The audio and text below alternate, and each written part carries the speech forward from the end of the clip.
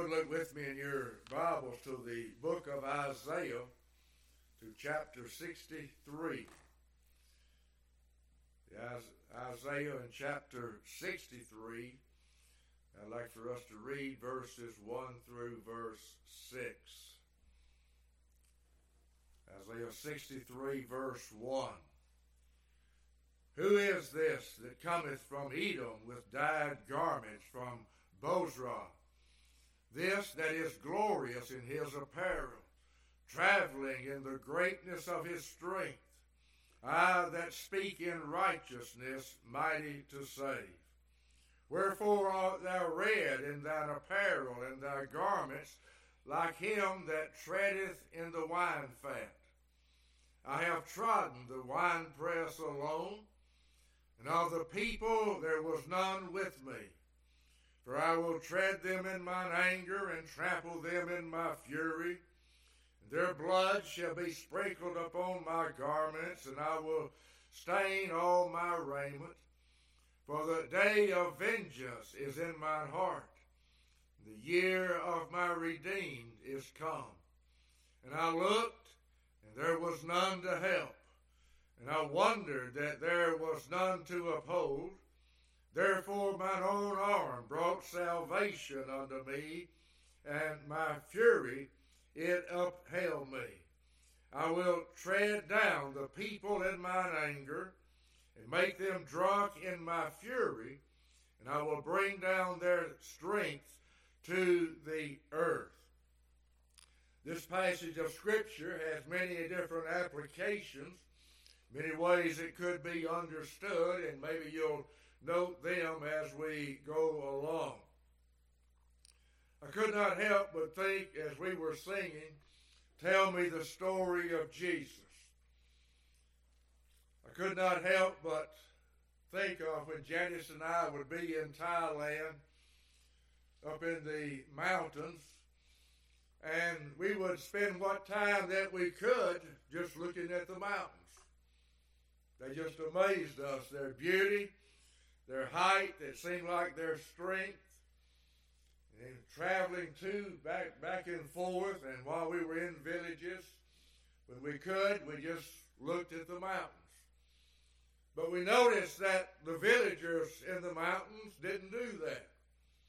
They didn't seem to pay them any attention at all. They were just used to them being there, just a part of their life. But we stood in awe of the beauty of the mountains. I could not help but think, I hope we here at Central Baptist Church never get like those villagers as it concerns Jesus and the gospel. I hope we never hear it so much. We just take it for granted as those people do the mountains. May it always be fresh unto us, new unto us. Over and over again, we meet and focus our attention upon Jesus. I pray that we never get tired of that or take it for granted. Our text is a prophetic text concerning Jesus. And again, there are several applications that could be made. I hope that as we look at this, you will note them as we go along.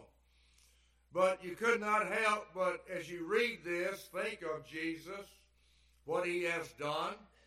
I notice his words in verse 3, I have trodden the winepress alone. Speaking of Jesus. Many times in the Old Testament, we have words of Jesus. Many years before he was ever born in Bethlehem, Jesus speaks to us in the Old Testament, and I think we have it here in this case. Another one that I was thinking of, I'm going to turn to Zechariah. In the book of Zechariah, and in chapter 12, and in verse 10, other words of Jesus. Again, there are so many of them in the Old Testament, but these stood out to me in Zechariah chapter 12 and in verse 10. And I will pour upon the house of David and upon the inhabitants of Jerusalem the spirit of grace and of supplication. Notice the next words. And they shall look upon me whom they have pierced. Could be none other than Jesus. In our text, Jesus is speaking of his effectual work on our behalf. He's speaking in Isaiah 53, even I'll say again, before he was born in the flesh. He is speaking and looking forward to what he would do, and he speaks of it even as it's already accomplished. In verse 3 again of Isaiah 63, I have trodden the winepress alone, even though when it was not yet done. We have in this text figurative language of Jesus dealing with certainly his enemies, Jesus dealing with our sins and the penalty of our sins, and he speaks of the winepress in verse 3, and there's much said in the scripture about the winepress. I'm going to read this again, and notice the imagery that's in Isaiah 63, verses 1 through verse 6, and I'm sure there are others here. But he speaks of his enemies even as grapes that he would trod in the winepress. He would smash them, crush them even as grapes. But he also deals with our sins in this same matter. Verse 1 of our reading, who is this that cometh from Edom with dyed garments from Bozrah, this that is glorious in his apparel, traveling in the greatness of his strength? I that speak in righteousness, mighty to save. There's the answer to the question. I that speak in righteousness, mighty to save. Another question. Wherefore art thou red in thine apparel, and thy garments like him that treadeth the winefat? You have his answer in verse 3. I have trodden the winepress alone, and of the people there was none with me. For I will tread them in mine anger, and trample them in my fury. Their blood shall be sprinkled upon my garments, and I will stain all my raiment. For the day of vengeance is in mine heart, and the year of my redeemed is come. And he also said, and I looked, and there was none to help. I wondered that there was none to uphold. Therefore mine own arm brought salvation unto me, and my fury it upheld in me. When we speak of this winepress and the judgment of God, the winepress often in Scripture represents the vengeance of God, the fury of God, and the wrath of God. Keep in mind, if you would, the words of verse 3, where Jesus said, I have trodden the winepress alone. Notice something about the winepress, if you would, in Revelation and in chapter 14.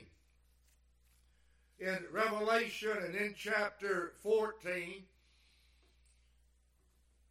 I'll read verse 18 through verse 20 and then read from Revelation 19. But think about the winepress and how this is used in Scripture. Revelation 14 and in verse 18, and another angel came out from the altar which had power over fire, and cried with a loud cry to him that had the sharp sickle, saying, Thrust in thy sharp sickle, and gather the clusters of the vine of the earth, for her grapes are fully ripe. And the angel thrust in his sickle into the earth, and gathered the vine of the earth, and cast it into the great winepress of the wrath of God. And the winepress was trodden without the city. And the blood came out of the winepress, even under the horse bridle, by the space of 1,600 furlongs. Go to chapter 19, if you would. In Revelation chapter 19, here I'll begin in verse 11. And I saw heaven opened, and behold, a white horse, and he that sat upon him was called Faithful and True. And in righteousness he doth judge and make war. His eyes were as a flame of fire, and on his head were many crowns. And he had a name written that no man knew but he himself. And he was clothed with a vesture dipped in blood. And his name is called the Word of God. The armies which were in heaven followed him upon white horses, clothed in fine linen, and white and clean. And out of his mouth goeth a sharp sword, that with it he shall smite the nations, and he shall rule them with a rod of iron, and he treadeth the winepress of the fierceness and wrath of Almighty God. Just two examples of how the winepress is used in Scripture, expressing what is mentioned here, the wrath of God, the fierceness and the wrath, even the indignation of God. Again, try to let your minds focus upon the winepress. Into that great vast vat, the winepress, you'll find your sins.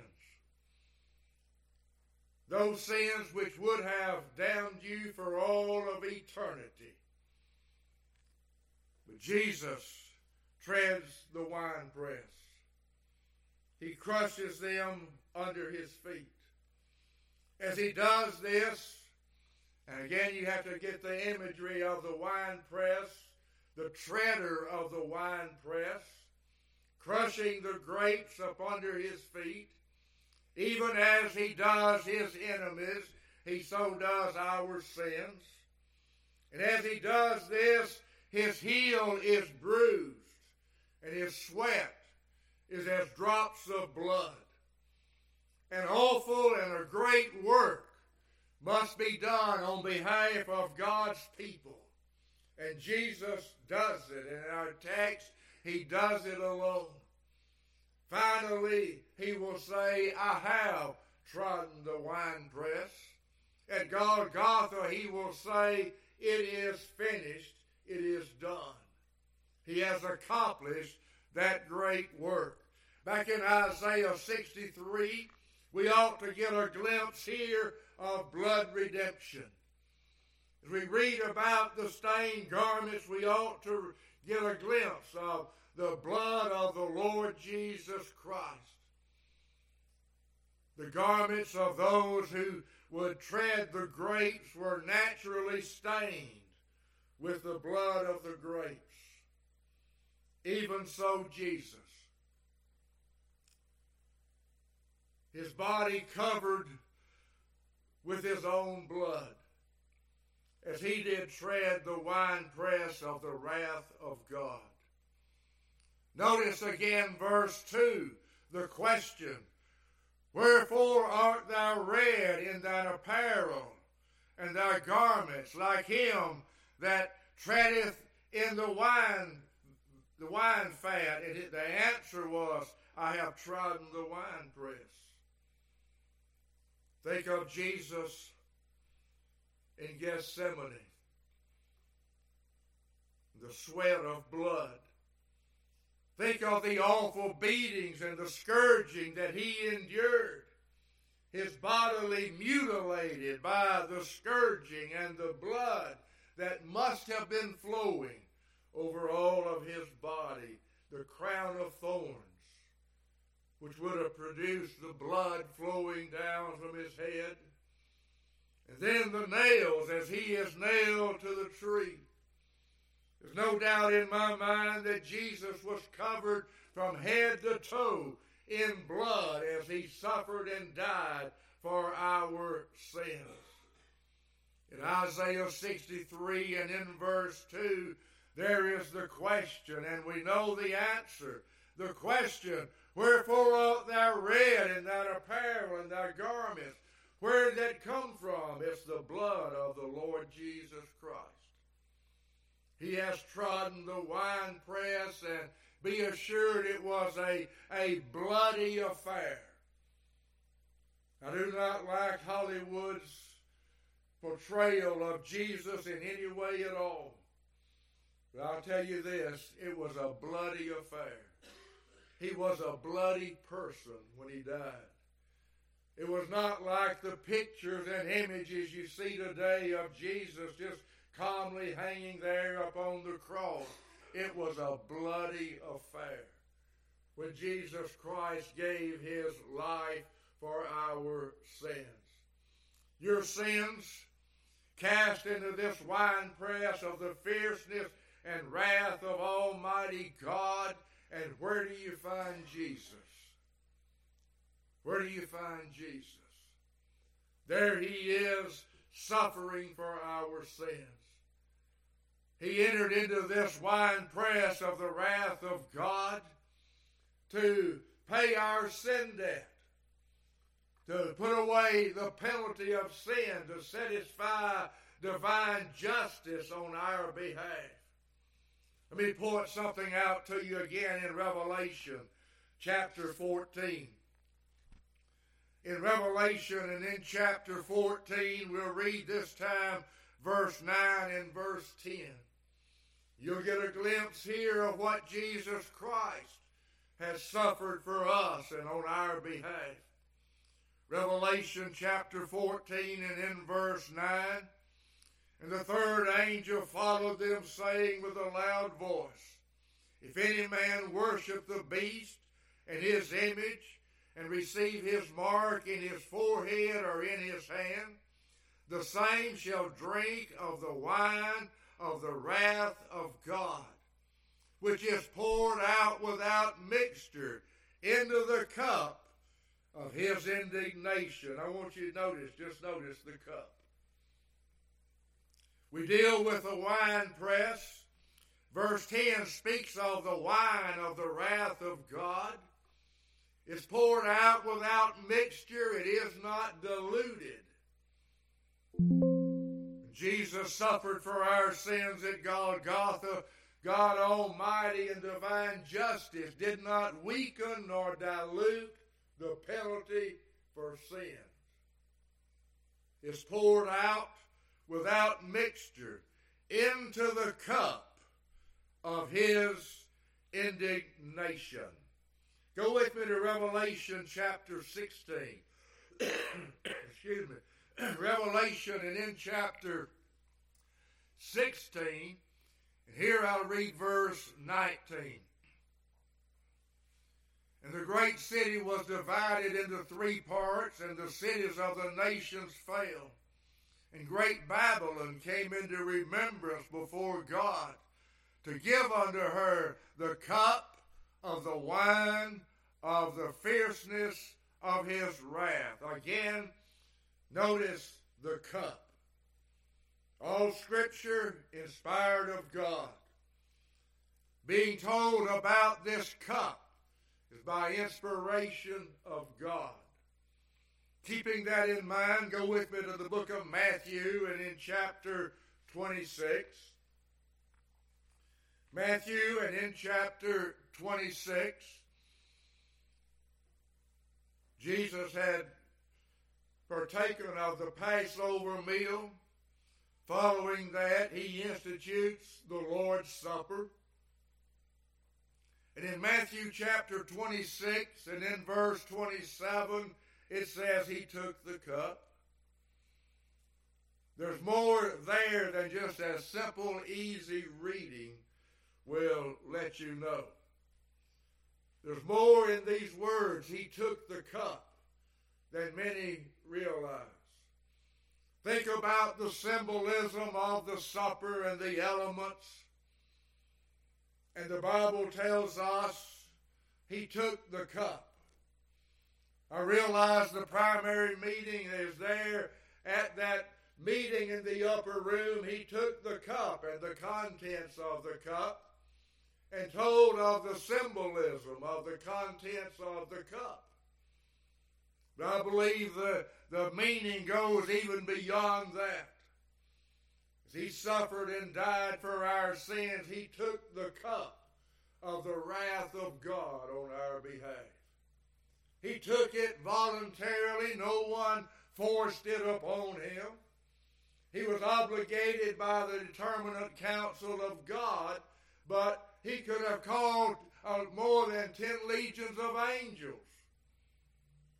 But he did not. He took the cup of the wine of the wrath of God. He took voluntarily into himself and upon himself the wrath of God, the penalty of sin that you and I would have endured for eternity. He took the cup. Every time we have the Lord's Supper and I read those words, my mind immediately goes beyond the upper room. It goes to Golgotha. It goes to 3 hours of darkness, when God shut out the earth in darkness, and there was a private, concealed transaction between the Father and the Son. As the Son did satisfy divine justice, he took the cup. He suffered the wrath of God on our behalf. Look back to Isaiah chapter 63 again, and I've mentioned this a couple of times already. You'll notice in verse 3, he said, I have trodden the winepress alone. I've trodden the winepress alone. In Jesus Christ's sacrificial work on our behalf, and again paying the wages of our sins, he was all alone in this work. This was a work not for God the Father, not for God the Holy Spirit, not for any of the holy angels.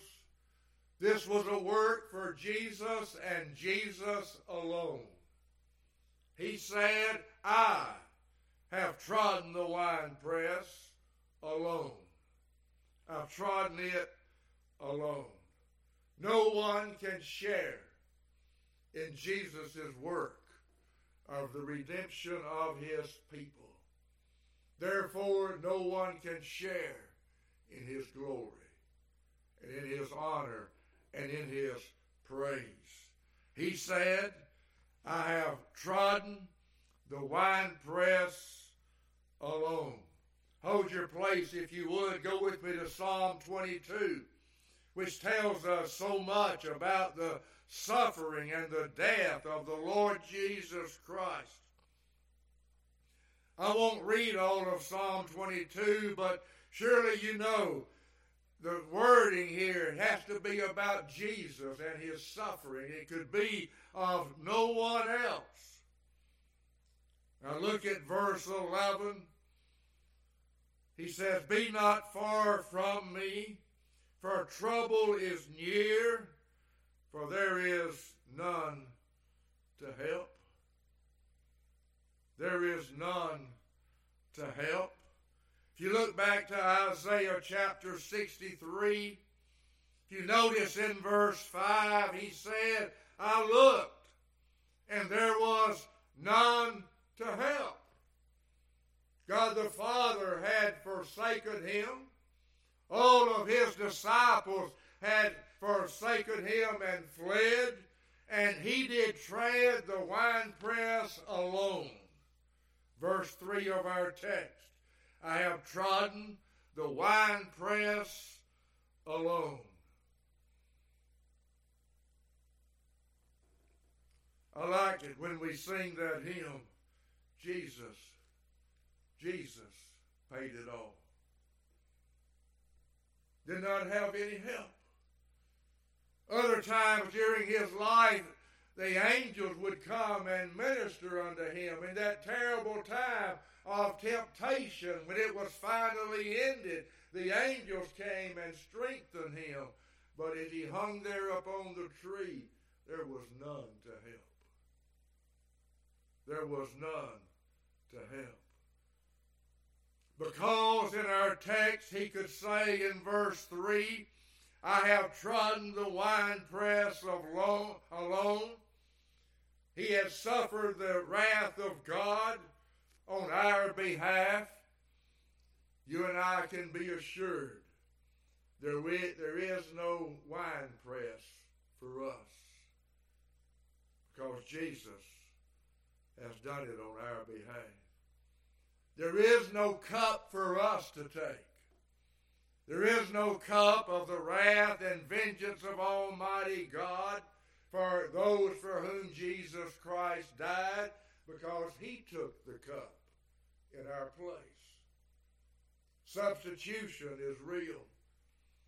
Jesus is the Savior. In this life we might suffer, and we do.